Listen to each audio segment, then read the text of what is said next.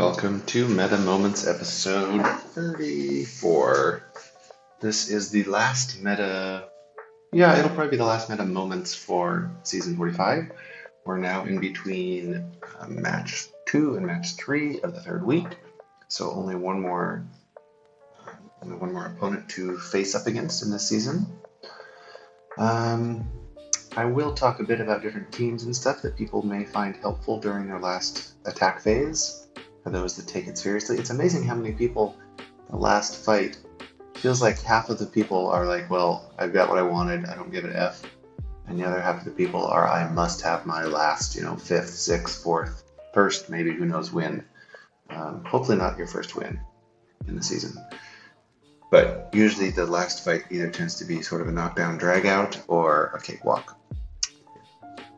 I want to say in my experience, but also for a lot of fights that I usually see at the end of the season, especially in 3v3, people are like, oh my goodness, we have 5v5 coming back. There's more people liking 3v3, I think. Anyway, rambling a bit. So, what is interesting from the last round? I'll talk about Leia briefly. So, not everybody, but more and more people are getting Leia. That'll continue to be the case over the coming months as people get all the prerequisites unlocked and available for her. So you can start farming her. Drogon is unquestionably the best Datacron. In 3v3 especially, we're about to move into 5v5 where it's quite a bit different. And a bit of an aside now, there's a territory war ongoing. And already some TW videos are posted on YouTube. I'm not talking at all about my own guild's territory war. I really don't use that at all as a reference for privacy reasons. Just very impolite and against guild rules. So, besides that though, what I have seen already, and people chatting about it in various discords, is the variety of interesting Leia comps, both on offense and on defense. I still haven't seen one with Farm Boy Luke with his TW Omicron and his stacking. Van Seal talked about this some time ago. I would love to see that, some footage of that fight sometime. I think it could be interesting. But probably it'll be more valuable after the Drogon Datacron is done, because that's like the big thing here. But interesting, all the Leia comps in 5v5 TW.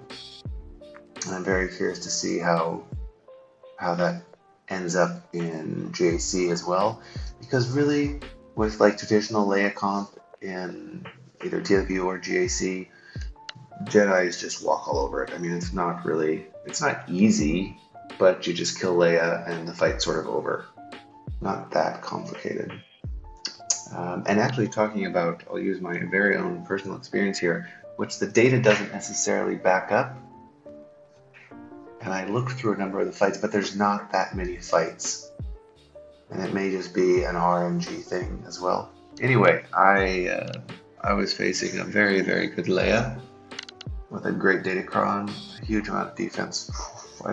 Not 400, but over 300. And I use, SLKR, Crew, and Malicos, of course. And they went straight for Malicos, killed him, so his savior wasn't active for the other guys. And I wasn't able to kill anything. And I thought my GAC was lost for sure at that stage, facing a very good opponent. And I used Jedi Master Luke, Jedi Knight Cal, and Jedi Knight Luke, which has like a 40% win rate or something like that.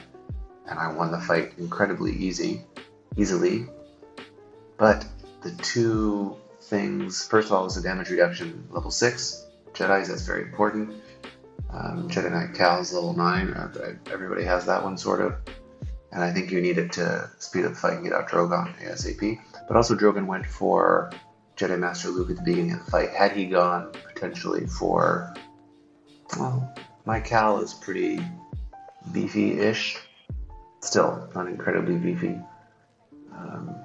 As a Jedi goes, but he wouldn't have had over 50% turn meter. So But I mean, there's interesting things with the fight there. I'll definitely try it out next season, depending on what the next Datacron set is.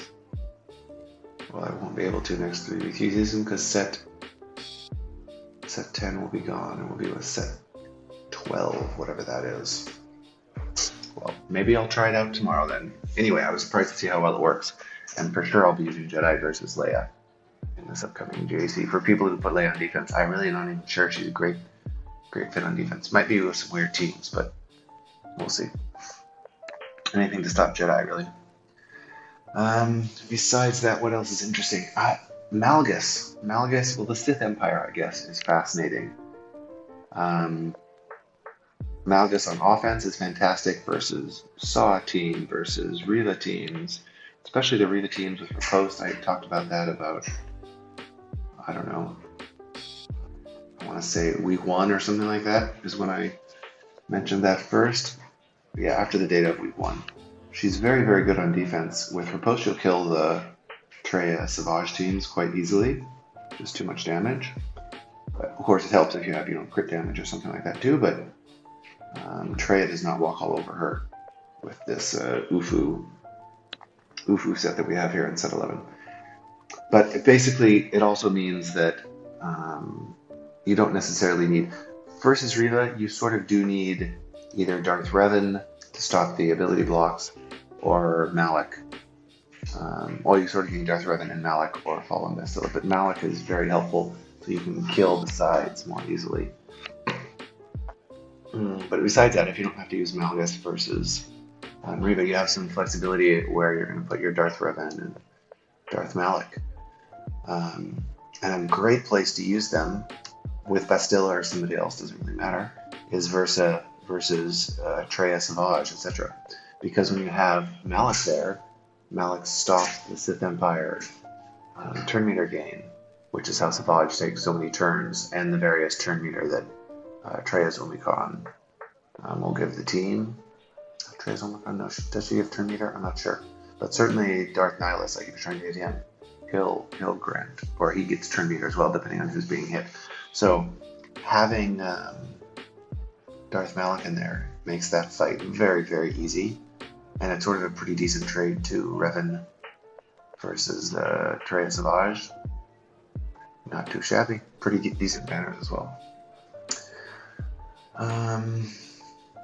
Let's see what else. A couple of fun things with Datacrons just in this last week. I'm talking mostly about Territory Wars now. A little bit in this season, the last week of the season, people re-rolling their Datacrons, set 11 Datacrons for Rebel ability block. I personally did it for my Leia as well. Well, for my Drogon Datacron, which is my Leia Datacron. And I expect it'll be quite useful in... I mean, it's good also in some comps, I guess, to stop Wampas and stuff like that, maybe with a Sanic comp. But it's helpful in 5v5 as well. When set 10 goes away, you're going to want a lot of Rebel level 6s. Damage reduction Rebels is good too. Anyway, just something I was very surprised. In Territory Wars too, I'm thinking about it. I was quite surprised how many ability blocks were coming up. Pretty cool. Yeah, last thing I wanted to mention here in this episode. So normally in between seasons, I do a very big the original The Meta that I've been doing for well over a year now. But it's rather long, rambling. Oh, I go into depth on quite a few topics. I'm wondering if I still will do that, or if I will break it up into like 2 or 3 or 4, maybe, I don't know, smaller chunks on single topics. Still would do a YouTube video with some parts of them where I have stuff to show, but I could do it here on the podcast as well. I mean, anyway, I would post the meta on the podcast.